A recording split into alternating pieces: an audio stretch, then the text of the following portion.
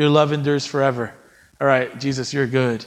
Lord, would you just be with me this afternoon, and would you be with this congregation as you meet us through your word. Lord, thank you for Kevin and Rachel and the team this afternoon, as we engaged in worship through song. Lord, guide me as I preach and keep my lips from error. In Jesus' name, amen and amen. All right. So there are two types of passages of Scripture that are really hard to preach. The first type of passage that's really hard to preach is a passage that nobody knows. Because you have to give so much context, you have to give so much history, and you spend about half the sermon trying to build up to a place where you can preach the sermon, and then you only have about a third of the sermon left to actually bring some application. The other type of sermon that's really hard to preach, or a text that's hard to preach, is a passage of Scripture that everybody knows, because everybody thinks they already know everything about that passage. Psalm 23, which is the text that we'll be in today, is a text like that. Psalm 23 is probably a psalm where most of us have heard it at least once or twice. Some of us might know it by memory. If you've been to a funeral, you've probably gotten it given to you in a card. Those little plastic cards that they give at the funeral. A lot of times they put Psalm 23 in the back. I remember as a young kid that this was one of the first passages of Scripture that my mom made me memorize. And so, Jehová es mi pastor y nada me faltará. And then I would just repeat after her before going to sleep. And then, it just was drilled into my memory. Today I want to talk a little bit about this passage. And I want to talk a little bit about David as well, the guy who wrote this passage. Actually, Jim spoke a little bit about David earlier this afternoon. And David was Israel's second king. He was the king after King Saul. And Samuel, the prophet that anointed David as king, only anointed David as king because Saul was a hot mess and did not do things the way that the Lord had asked him to do it. So David becomes king, and David is probably not the best looking. He's probably not the most clever. And how do I know that? Because Samuel has an encounter with Jesse, his father, a man who is reputable, a man who has a good reputation among the Jewish people. And Samuel's instinct is to anoint the eldest, most good-looking son. And the Lord says, that's not him. David happens to be the youngest of 8, and he's not the most clever, perhaps, not the most good-looking. And how do I know that as well? Because in that same passage of Scripture where the Lord tells Samuel, he says, the reason is because I don't look at the appearances of man the way men does. I look at the heart. So maybe men would favor David as their king, perhaps because he was well-spoken. The eldest as their king, perhaps he was more well-spoken or better looking. But David probably lacked some of those qualities. But David wasn't that bad either. But his best quality was that he knew the Lord. His best quality was that he was intimate with God. Jewish folklore, or the stories that Jewish people tell, they say that David was a shepherd, which he was. As the youngest, he did the work that the other 7 didn't want to do, and the father sent him out and hung out with lambs and cattle, perhaps even, and he defended the lambs and the cattle, so much so that he trained for war, basically, defending these animals. And one day, he used the skills that he had developed while shepherding to defeat Goliath. The Bible tells us he was taunting the people of God, and he defeated Goliath with a sling and a stone. And the people of God tell stories about David. They say while he was out there, he used to bring out his harp, and he would sing songs. He would sing over the lambs, and it was something that was known about him. And when eventually he became king, some people say that David had a hard time sleeping sometimes, as you might when you're a leader of anything. And instead of just,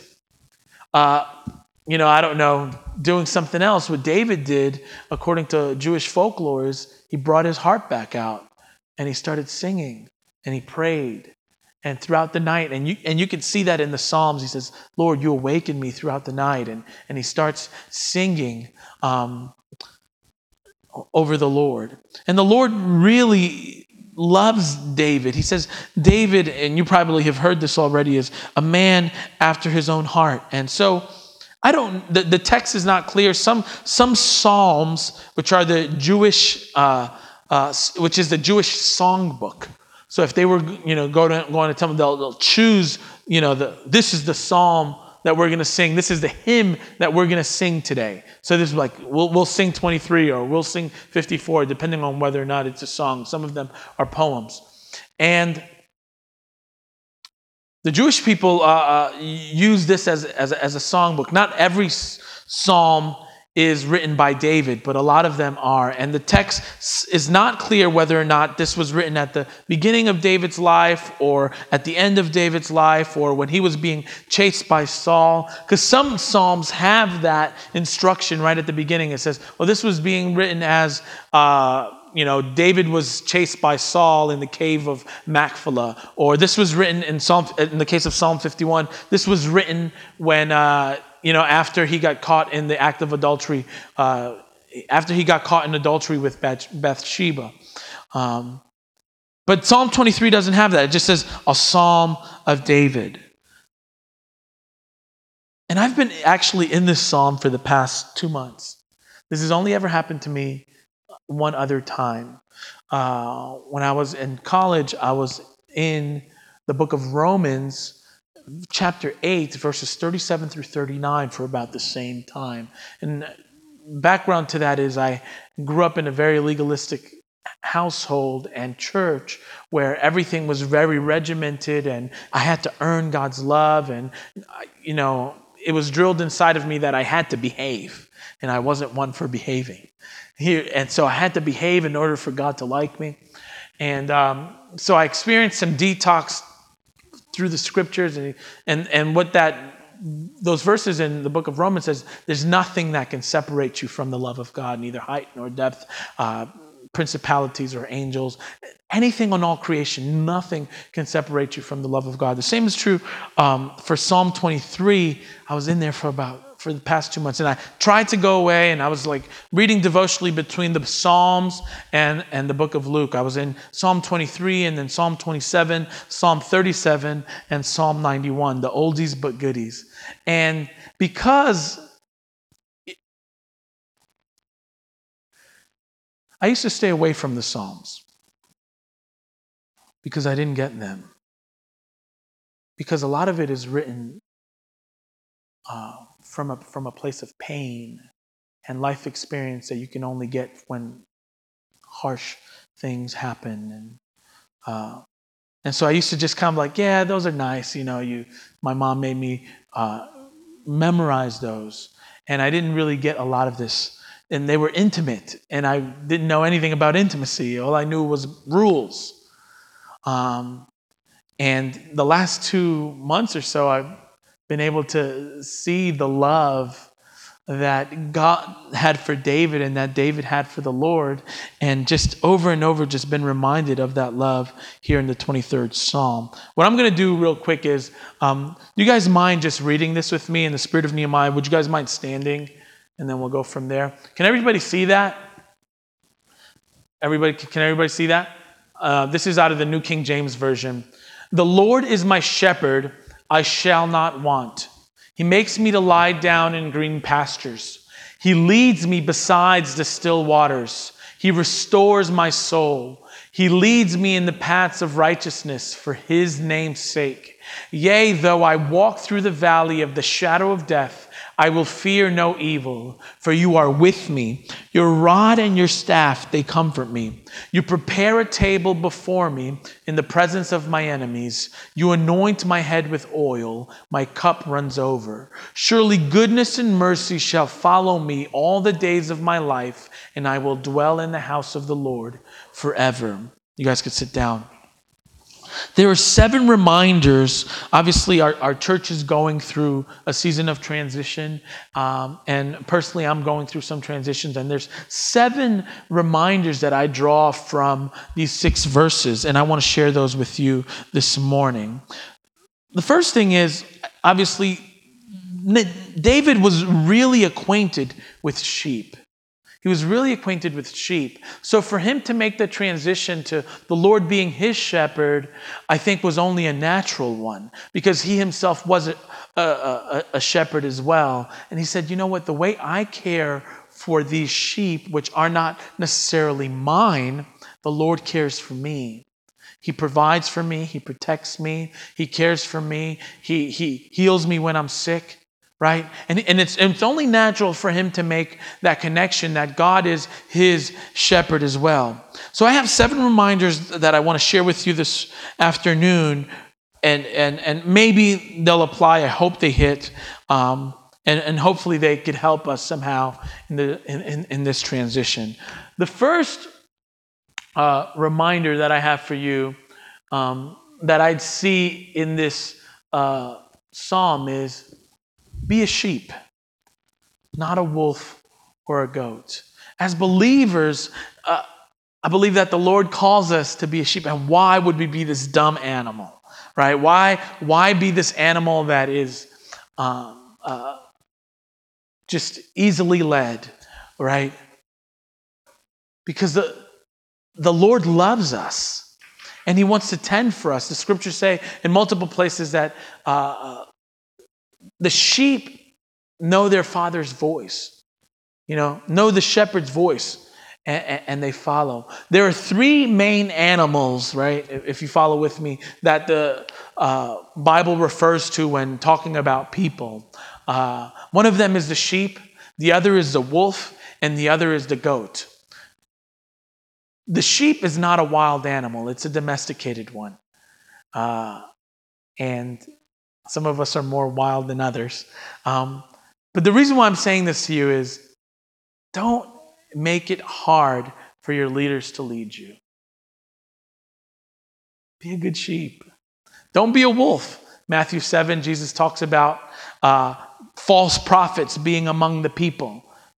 Teaching things that are not biblical, that are not in the scriptures, deceiving people, turning people away, kind of putting people up against what God has set up already. So don't be a wolf.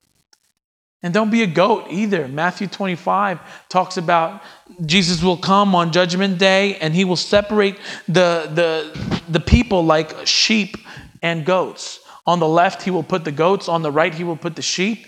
And you got to remember that Jesus is talking to a culture that this stuff is not foreign to them.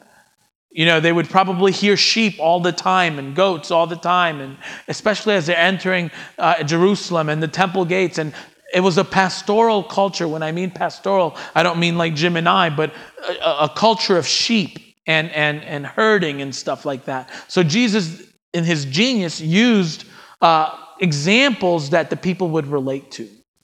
And so in Matthew 25, it says, on one side, he's going to put the goats. On another side, he's going to put the sheep. And on the right side, he's going to put the sheep. The Bible says that in Jewish tradition, the right side is the side of blessing.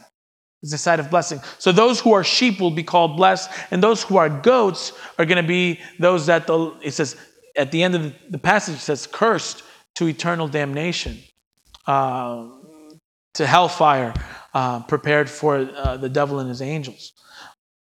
On the right are going to be the people that Jesus says to them, when I was hungry, you fed me. When I was thirsty, you gave me drink. When I was naked, you clothed me. When I was a stranger or an immigrant, you brought me in. When I was in prison, you visited me. And then the people asked, when did we do those things? And then he says, for when you did this to the least of these, those that are on the fringes of society, those that are on the edges of the marginalized, you did this for me. You are sheep. You are welcome into my kingdom. However, those who are on the left, you are not. Why? Not because they didn't earn their way into the kingdom of God, but because they did not bear fruit of having already been in the kingdom of God. They did not feed the hungry. They did not clothe the naked. They did not give water to the thirsty. They did not welcome the immigrant or foreigner. And they did not visit those who were in jail. You see, when we are saved, Matthew 7 says that there is an evidence by the fruit of the way that we live our lives of our salvation. And that measure of our walk with God is measured in how we love others, whether or not we love well. So Jesus says, be a sheep, not a goat. Those who are sheep will inherit the kingdom. Those who are goats will not. I love what Charles Spurgeon has to say about this. He says, no man has a right to consider himself the Lord's sheep unless his nature has been renewed. The scriptural description of unconverted men does not picture them as sheep, but as wolves or goats. So those who are renewed, those who are in the fold of God, those who are believers are referred to in Scripture as sheep. You know, and that might tick you off like, oh yeah, I don't want to be sheep. That's something that you need to wrestle through, because the people of God, you don't run your own life. You have said, I am a slave to Jesus, and I'm a slave to righteousness, and I am not my own Lord. I will follow him unto the death. Amen? So be a sheep and not a wolf or a goat, and make it a delight on your leaders who lead you. Hebrews 13:17 says, obey your leaders and submit to their authority. They keep watch over you as men who must give account. Obey them so their work will be a joy, not a burden, for that would be of no advantage to you. I can admit that sometimes I'm hard to lead, right? Would anybody else, am I the only one? That sometimes I think I'm the only one that hears from the Lord, in the past, or and has anybody else been that way, where when your leader or your pastor says to you, hey man, maybe check this out or read this book, and you're like, nah, I'll just put that on my shelf. They might have even paid out of their own money, but you're like, no. The Lord could actually really be speaking to you through them, and you're like, nah, I'll pass. As you engage in what God is doing here and what God is doing next, make it a delight for your leaders to lead you. Amen? It's hard. Our nature is to be headstrong and stiff-necked, and we don't want to be led. And as you continue to grow in your own leadership, you'll find that when people are hard to lead, when you're hard to lead, that kind of comes back to you. God will put that kind of people in your path and be like, oh, that's how I felt, and it's going to be hard for you to lead other people as well. So just say, okay, Lord, what do I have to do? Make me humble. And, your leader might not know more than you, right? But if the Lord has put that leader over you, there's something for you to learn there, right? And he's calling you to serve and be led by God and by that person. The second thing I see here is trust in his power to provide and to restore. Where do I see that? Psalm 23, verse 2, he makes me lie down in green pasture. He leads me beside quiet waters, and he restores my soul. Trust that God has the power to provide for you and to provide for us as a community and to restore us. The soul is the seat of the emotions. As when something like this happens, it could become a very emotional time. And I would be naive to think that some people don't have a lot of questions, or some people are not angry, or some people are not kind of confused, But ultimately, God has the ability to restore us and to comfort us and to make all well with our soul again. I'm not saying it's going to happen tomorrow, right? But it is not outside of the power of God for him to do that.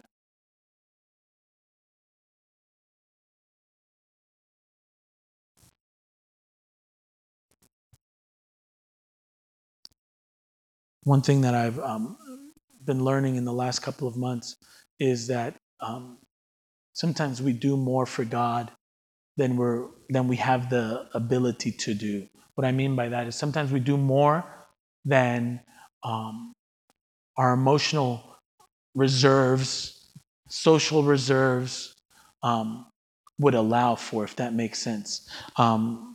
Emotionally unhealthy people do more for God than their being with God can sustain. That's a paraphrase from a book that I started to read a couple of months ago. So if we want to be emotionally healthy, which is ingrained in the DNA of True Vine, to keep our soul well, we're going to have to be able to spend enough time with God to be able to do the things that God wants us to do.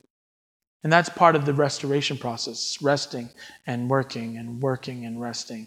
And I know that that's something that Jim preaches, and that's something that we've always been preaching, saying, dig into God so that when it's time for you to do the things of God, then you have the energy, the emotional quotient to do that. So there's two parts of the Christian life. There's the contemplative part, and then there's the action. But a lot of us are always in action, and we don't spend enough time in the contemplative part, which is sitting down, receiving from God, going through his word, praying, and getting recharged before we're able to go and do the things of the Lord again. All right, I'm gonna kind of go through this quickly. Number 3, trust God to continue to build his church for the sake of his name. Where do I get that from? Verse 3, he guides me in paths of righteousness for his name's sake. The most important thing about our gathering is not the food that we eat, the friendships that we have. The most important thing about our gathering is that Jesus is lifted up.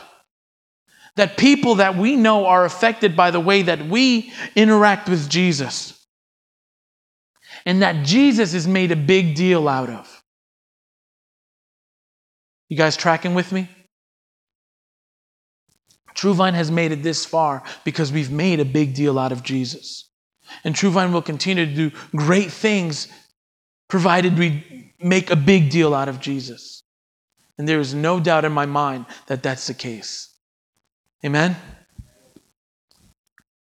Do not be afraid. This is one that I have to go back to all the time. He goes, even though I walk through the valley of the shadow of death, I will fear no evil, for you are with me. Say that with me. You are with me. And I think to some degree, most of us at some point have wrestled with fear. Fear whether or not people will like us. Fear whether or not we will get it right.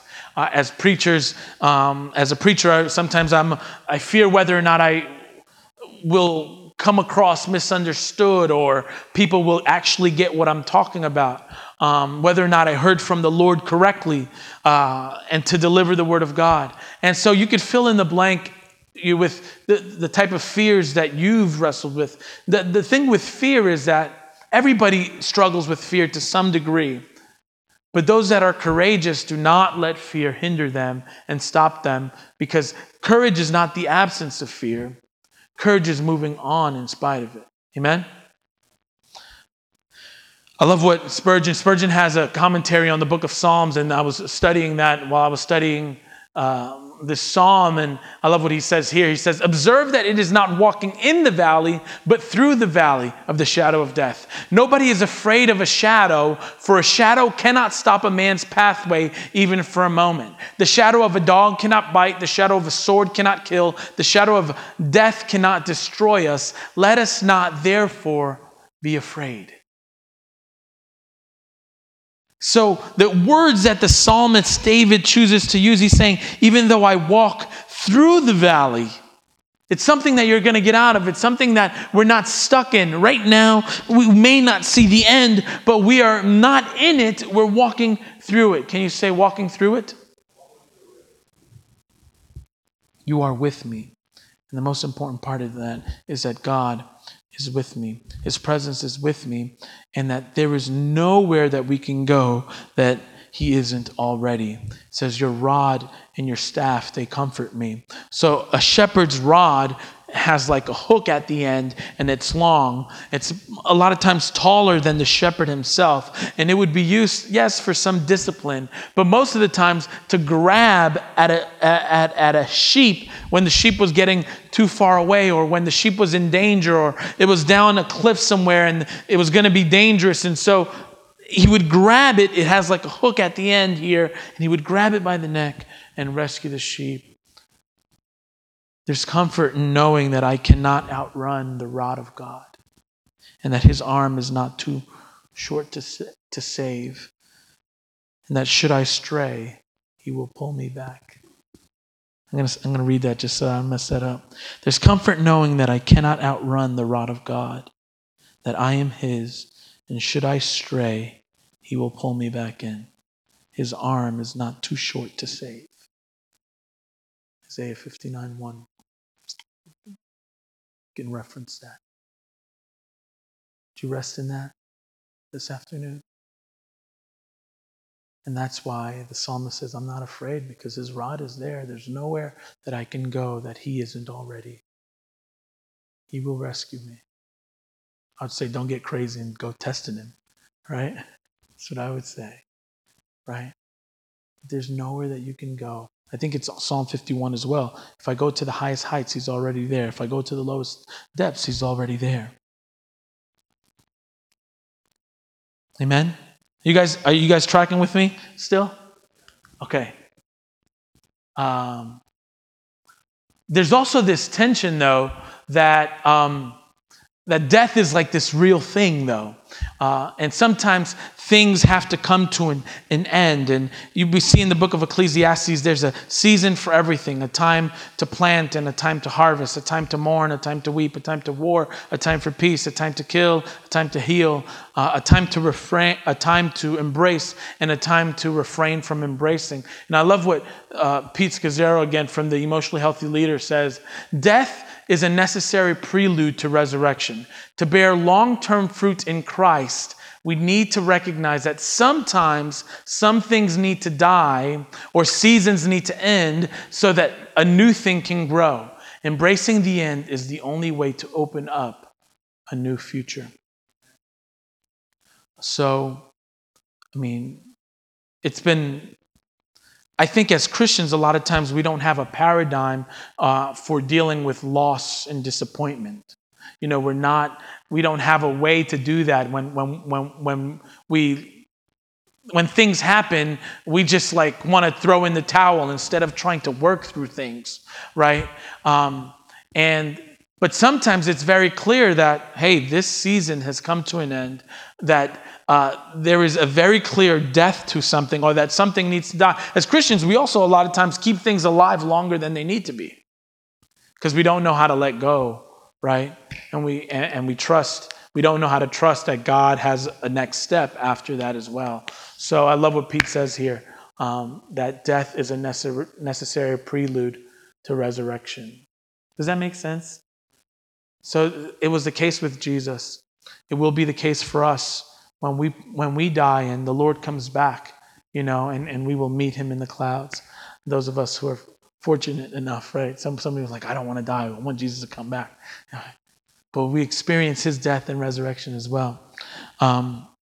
It's been hard, for us to walk through this and figure this out. And we trust that the Lord's on the other side of this. We don't have all the answers. I'm sure some of you have more questions, but we don't necessarily have all the answers. But we believe that God is on the other side, and that our future is brighter than our past, and the same is so for True Vine. Number 5, David says that he has learned to enjoy his favor and let God worry about his haters. He says, you prepare a table before me in the presence of my enemies. You anoint my head with oil and my cup overflows. The same word over and over has been just drilled into my head. My grace will get you where hustling can't. That it is God who moves the chips behind the scenes that will make things happen for me, that I can't hustle my way into the purposes of God. And that was very clear as we were away last week, and we took the position out west. The temptation was there to try to perform or to try to make myself seem better than I really was. But with God, he's like, let me do this. I got this. And that's one thing that's a lot of times hard to learn. And as a New Yorker, that's really hard because New Yorkers are known for hustling, right? So you always got an angle or something that you're trying to, and God's like, hustling is not for the people of God. I will set a table before you in the presence of your enemies. And the other thing is I think as believers, we think that everybody's going to like us. And the reality is that not everybody's going to like us. Not everybody's is going to like our decision making. And sometimes we're going to make decisions that are going to tick people off. And so that's where your enemies are going to come from, right? And people that don't understand, and that just happens. So it's okay just because you're a Christian doesn't mean that everybody's going to like you and that you have to please everybody. If you hear from the Lord, that's the most important thing. You bounce the ideas off your leaders. That's why everybody needs leaders, right? And then you move forward in the confidence that the Lord is moving you and leading you in the right direction. Number 6, trust in his plan and that it is rooted in goodness and mercy. Surely goodness and love will follow me, or mercy will follow me all the days of my life. Whatever God has in store for you is rooted in goodness and mercy. We may not see it. We may not understand it. We may not get the entire picture. But David understood through all of his years that God is good and that he is loving and that he has a plan and that all the pieces come together. As Melissa and I are going through this, we don't understand fully. But hopefully a year from now, we'll look back and be like, that's what that was all about. So let me wrap up here and then I'll go to this last, number 7, trust in forever, but depend on him daily. Gather and scatter in Jesus' name as an Acts 1:8 family. And I will dwell, surely goodness and mercy will follow me all the days of my life, and I will dwell in the house of the Lord forever. So there's this tension here that forever, until we go with Jesus, until Jesus comes back and we dwell with him forever. But also this idea that we need to dwell in the house of the Lord now, and forever doesn't start tomorrow, forever starts today. And as we wait for forever, in the meantime, the New Testament calls us to gather as a family, and the alliance terminology that our president has been using recently, which is our denomination, is an Acts 1:8 family to accomplish the Great Commission that Christ left behind. And this is it right here. He says, but you will receive power when the Holy Spirit comes on you, and you will be my witnesses in Jerusalem and all of Judea and Samaria and to the ends of the earth. And Jesus says, hey, this is the type of people I want you to be. I want you to be a people of the Holy Spirit. I want you to be a people that reach right where you're at, a little bit further away. The people that you're uncomfortable with, the Samaria, the people that you don't really know or understand, different culturally than you, the people that you have beef with traditionally, and to the ends of the earth. So these are the 7 reminders that I want to leave with you from the book of Psalms, chapter 23. Be a sheep, not a wolf or a goat. Trust in God's power to provide and restore. Trust God to continue to build his church for the sake of his name. In another place, the Bible says that he will build his church and the gates of hell will not prevail against it. Do not be afraid. Have courage. Enjoy his favor and let God worry about the haters. Trust in his plan and that it is rooted in goodness and mercy and trust Him forever. Yes, one day we will be with Jesus forever and ever and never and a day. But depend on Him daily.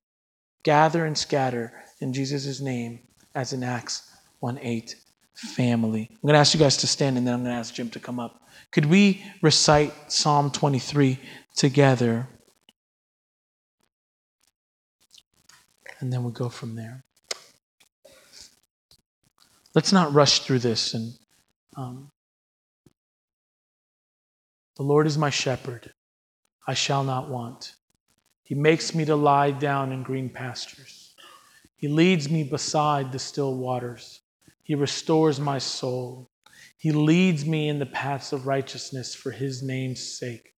Yea, though I walk through the valley of the shadow of death, I will fear no evil, for You are with me. Your rod and Your staff, they comfort me. You prepare a table before me in the presence of my enemies. You anoint my head with oil. My cup runs over. Surely goodness and mercy shall follow me all the days of my life, and I will dwell in the house of the Lord forever. Thank you for letting me preach here today.